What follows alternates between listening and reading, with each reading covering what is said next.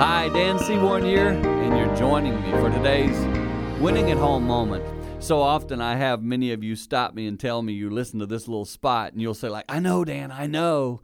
And I hear that, and I think to myself, wait, are you thinking I'm always correcting you?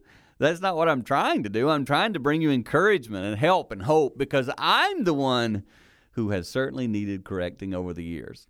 As I look back at my life, many of the things I did wrong as a parent, many of the things I've learned through my marriage issues, my parenting issues, I'm hoping as I share these things that they're beneficial to you.